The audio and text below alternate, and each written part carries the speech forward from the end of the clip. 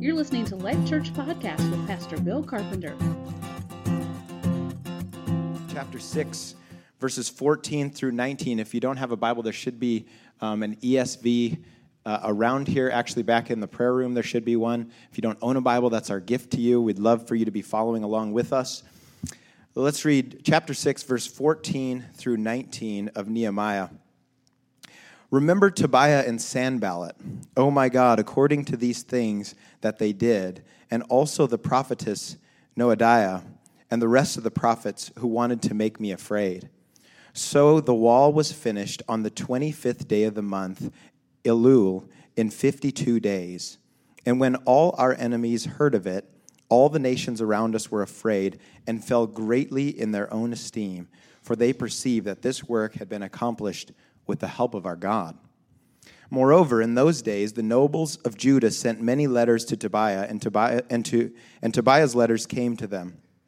For many in Judah were bound by oath to him, because he was the son-in-law of Shechaniah, the son of Arah, and his son Jehonan had taken the daughter of Meshullam, the son of Berechiah, as his wife. Also they spoke of his good deeds in my presence and reported my words to him. And Tobiah sent letters to make me afraid. This is God's word. I so appreciate Yvette's testimony today. Fits very well with what I want to say to you this morning. I chose this particular passage because I truly felt that God wanted to really tap into that place and once again address, before we finish this series, an issue that the enemy uses against all of us from time to time in a variety of ways, and that is fear. There are many times when we are called, asked, prompted, urged to step out and be obedient to God, that the hearts of men and women fail because we are afraid. And that fear has the ability to scream so loud to us. And it has the power to paralyze us and to cause us to miss some of the great opportunities that God has for us. So I want to talk a little bit about that today with you. And let's just look at it honestly, not just from where the enemy might be at work, but let's look at it honestly from where God wants us to be. When fear comes against us and when fear tries to mess with us in our life, I believe there are things that God wants to do, and we need to be not only aware of those things, but we need to be intentional about allowing those things to come about in our lives. And I want to talk to you about a few of those things today.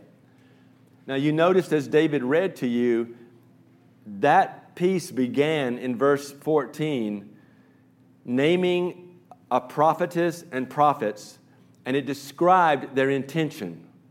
Their intent, their purpose was, they were the ones who wanted, Nehemiah said, to make me afraid.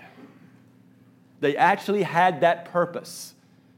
Everything that they were doing was in order to make Nehemiah, the leader of Israel at that time, afraid. They wanted him to be captured by fear because they believed that that would eradicate not only his leadership, but the success of the building of the wall.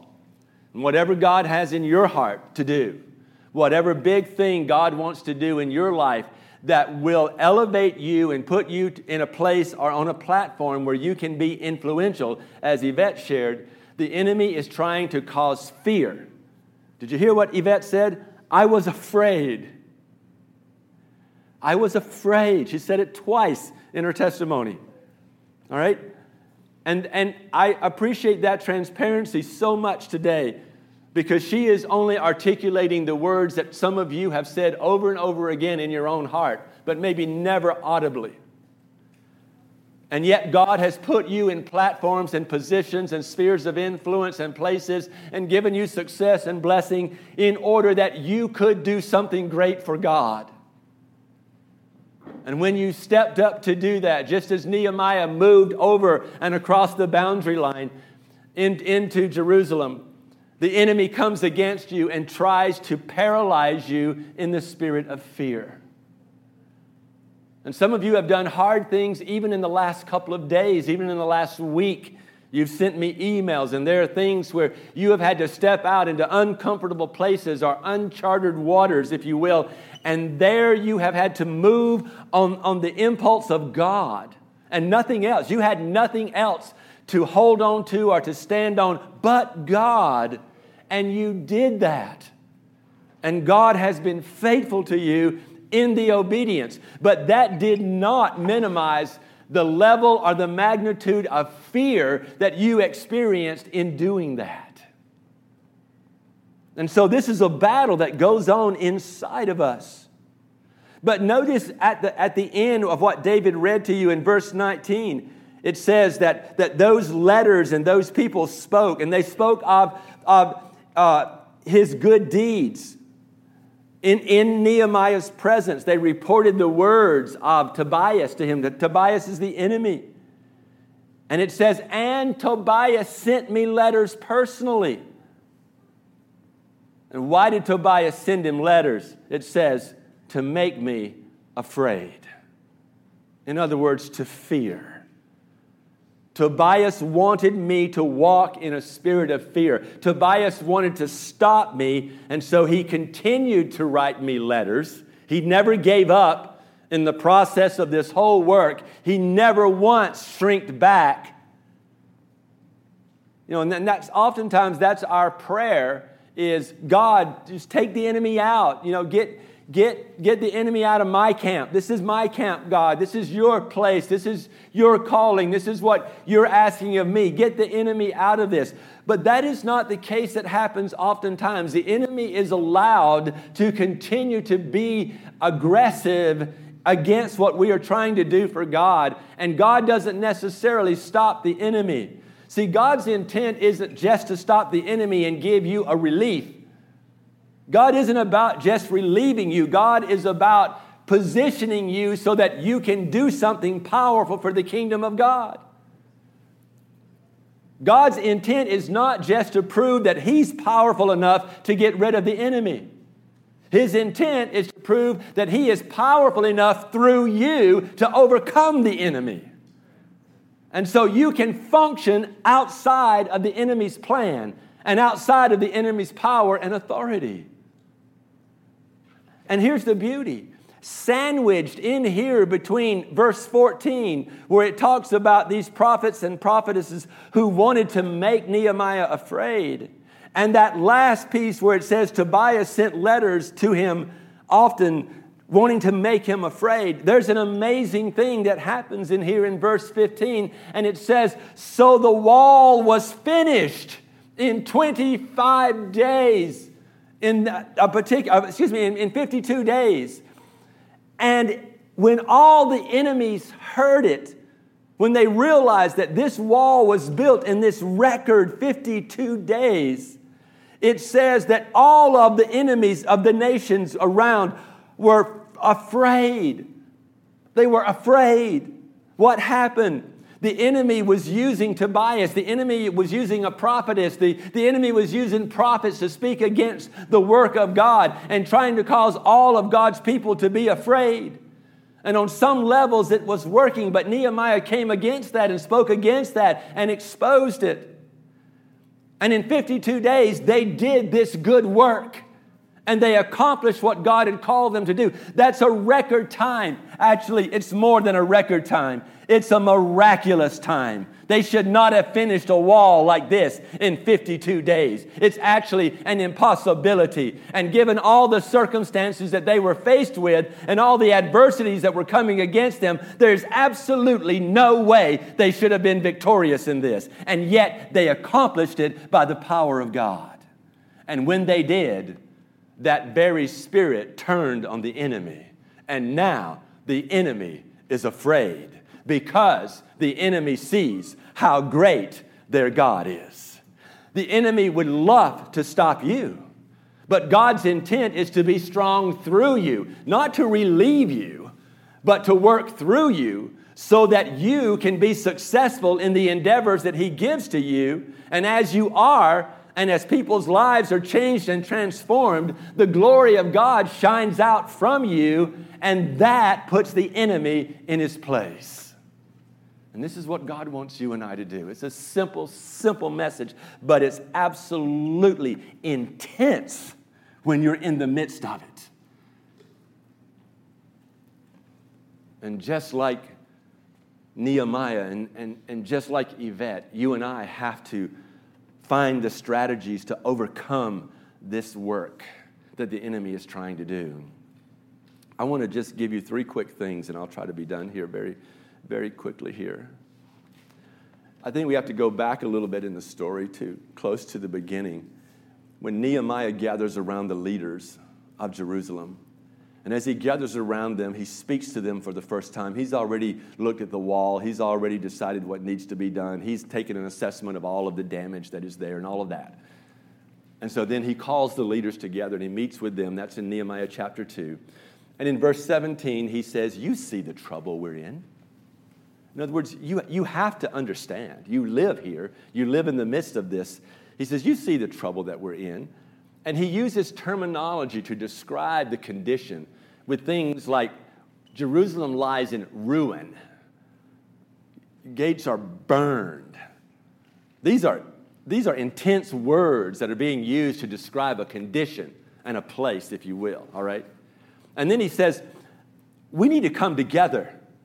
We need to work together to build these walls around Jerusalem so that we no longer suffer this derision. Some of your Bibles might say shame. Some of them might say contempt. But they're all kind of in a puddle there of words that have a lot of negative impact on our identity. And remember last week we talked about we've got to live out of our identity, who we are, not what we do in Christ. And so he's saying, leaders, we've got to come together. Workers, we've got to come together. We've got to do this together here, all right? So that we will no longer suffer under this contempt and under this shame and under this bad message that is being given to Jerusalem in this season. And I want to say to you that I believe that that is God's heart. And so I want to tell you 3 things today. And the first one is that inside of God's heart, I believe that there is a desire to take away our shame. The Bible says that Jesus bore the shame and despised it on the cross. In other words, Jesus overcame the shame. Jesus was willing to identify with sinfulness and brokenness and all of that for you and I so that we could walk with him out of that. And we could no longer be victimized and identified with the shame of sin and brokenness. And so we can now be identified with our God and with his righteousness and with his wholeness. And this is the work of the cross. This is what Jesus did for you. If you've not ever experienced that work of the cross that Jesus has done for you, believe me, my friend, he came to this earth as a child, grew up, took the cross, and died there so that you could be set free, that you could be delivered out of shame and out of darkness and out of sin and out of brokenness. And he is sitting at the right hand of his Father now, even as I am speaking these words to you, with the intent of praying for you to come out of that place. And everything the enemy wants to do is to bring shame upon us and reproach upon us. And if we look at life out of a rose-colored lens where we don't see how the enemy is at work in our community, in our city today, we are missing the mark, all right? Wade, could you give me a slide? Or Cadence, thank you. Thank you, Cadence. I'm going to do something a bit dramatic here, okay? And so I'm going to prep you for that. This is going to be just a little bit dramatic. For some of you, it might be unsettling for you, okay? And I'm taking a risk to do that. That railroad bridge right there is in Sioux Falls. That's a really pretty place. Everybody talks about the beauty of our city. How nice this city is. What an amazing bike trail we have around this city. How beautiful the trees are, and how pretty it is where the river moves around our city. And that's all right and true, and that's good. And that railroad bridge goes across a little bit of water that comes off a spillway right near the airport here in Sioux Falls. And it's a pretty place. I know it's pretty because I've been right down there. I took that photograph. Pastor Dave and I go fishing there. So we love to go down there. It's quiet. You can get away. And occasionally you hear bikers biking by. The bike trail is just on the other side. Would you give me the next slide? That's a little closer. You can see that underneath the rail track there's a little space. It's actually a much deeper space than what it looks like in that photograph. But I can actually stand under there. Like I could hide under there. I could do secret things under there.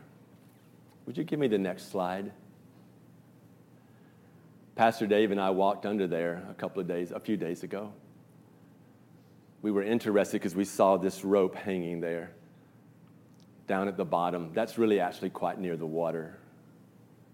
It's a lot of rope. I actually took that rope from the railway. It's just a pile of rope. It's just really kind of quite dirty. I had to cut it away from the pieces of wood on the rail track, okay? But that is the rope that you see in the picture there.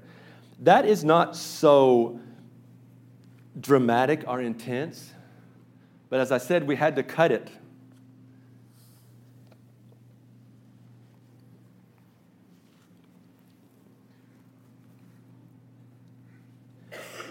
That's intense.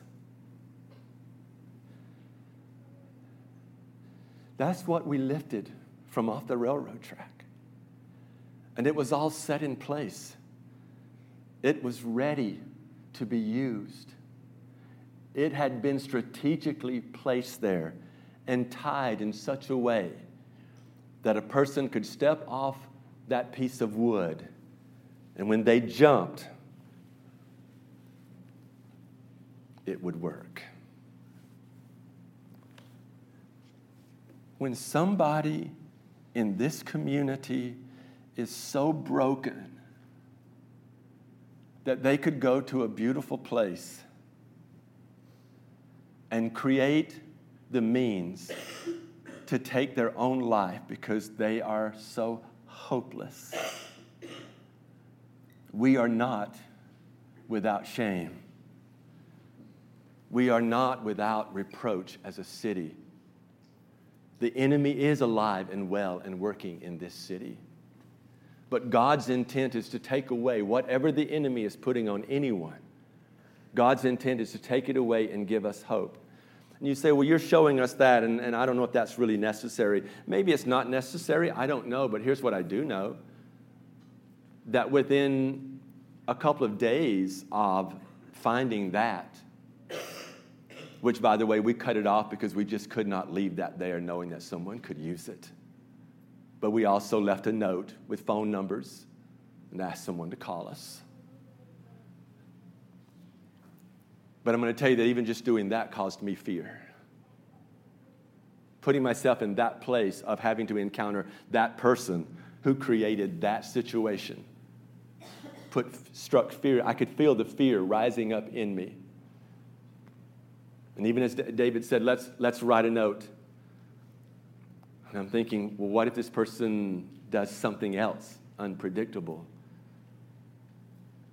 And yet we knew, we were compelled, we couldn't stop, we couldn't just drive away from there without something. And so we left a note. You and I we have to be able to do something. But here's the thing. I was like, okay, well, that was an odd thing. That was an eerie thing. And it has kind of shamed that place for me. It's kind of put an eerie sense on that place. Well, I want to go back to that place, just knowing that had been there. But what we as a community had found someone under there hanging from that noose. Can you see how it would have shamed that place? A beautiful place that people would go and fish or just sit and hang out and hear the water run. Suddenly would be a place that would be remembered because someone took their life there. And there would be a shame and a reproach upon that piece of land. But in the days after that, following that, David and I both talked to various people. And there were occasions where we talked to people who talked to us about thinking about ending their life. And none of them were the person who created that scenario down by the river. The enemy roams about seeking whom he may devour. He is looking at ways to destroy not only people in the world, but even God's people as well. And we're not without subject to these kinds of things coming against us. But here's what I want to leave you with this morning. I believe that God's heart has a desire to take away our shame. But I also believe that inside of God's heart, there's a desire to strengthen us for good works. In Matthew chapter 5, verse 16, he says, let them see your good deeds. And as they see your good works, they will glorify God in heaven. The intent of God is that you and I are doing good works right here in our community. And so this is why we want to grow. This is why we want to have an impact. It so is not about a building. It so is about the fact that in our neighborhood, because that trestle is not very far from here, that in our neighborhood there are broken people and they need an answer from Jesus. And the third thing I would say to you is that inside of God's heart, there is a desire to receive glory from his people. David in the Psalms, especially in Psalm 96, speaks of how much we are to give God glory through our lives. But Isaiah also tells us that God shares his glory with no one. Whatever we are doing for the glory of God. We're doing to give him honor and praise. So God's intent for you and I, as we can see, I think, from Nehemiah, even though the enemy came against him, and even though the enemy continued to come against him, and was still coming against him after he had done the great work, the enemy is relentless. But God is greater.